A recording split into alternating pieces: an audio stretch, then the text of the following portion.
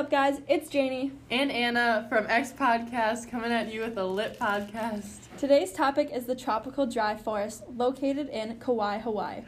I've never been to Hawaii, but I know it's absolutely beautiful. Same here. It's on my bucket list. Hopefully by the time we'll get to go, there will still be trees for us to see and climb. Why wouldn't there be? There's this little thing called deforestation. What is deforestation?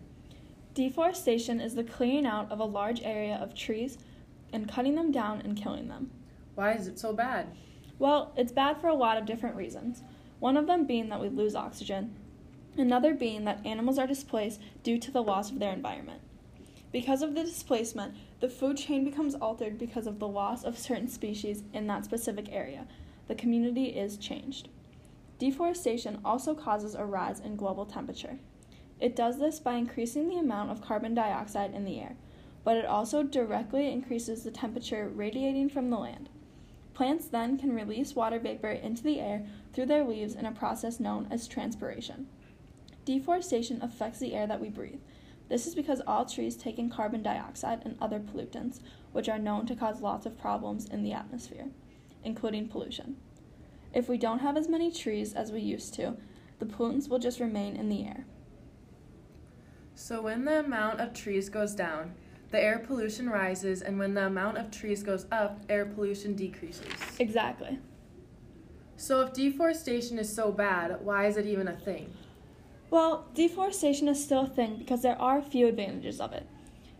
Because of deforestation, you can clear out more land, which gives more space for new areas and new cities by a rapid population growth. But the number of disadvantages override and definitely weigh more than the advantages of deforestation. Deforestation takes an area that was once a biological luxury and turns it into an area full of carbon dioxide and lost animals. Okay, so this deforestation thing sounds pretty bad. What can we do to help or fix it? There are multiple different strategies to reduce and prevent deforestation. None of them can solve the issue all by itself. Each solution needs the others right by its side. Some of the solutions include planting a tree, using less paper, recycling paper and cardboard, buying only sustainable wood products, and not buying any products containing palm oil. Basically going green. These things really don't seem that hard. Planting a tree, using less paper, we already do most of our stuff on our iPads anyways. Yes, exactly. And recycling, this has been imprinted in our brains since kindergarten. Why is it so hard for some people to do? I couldn't tell you, but we have to figure it out. Hawaii is too pretty. We can't ruin it. You're telling me. What can the Hawaiian government do to help this?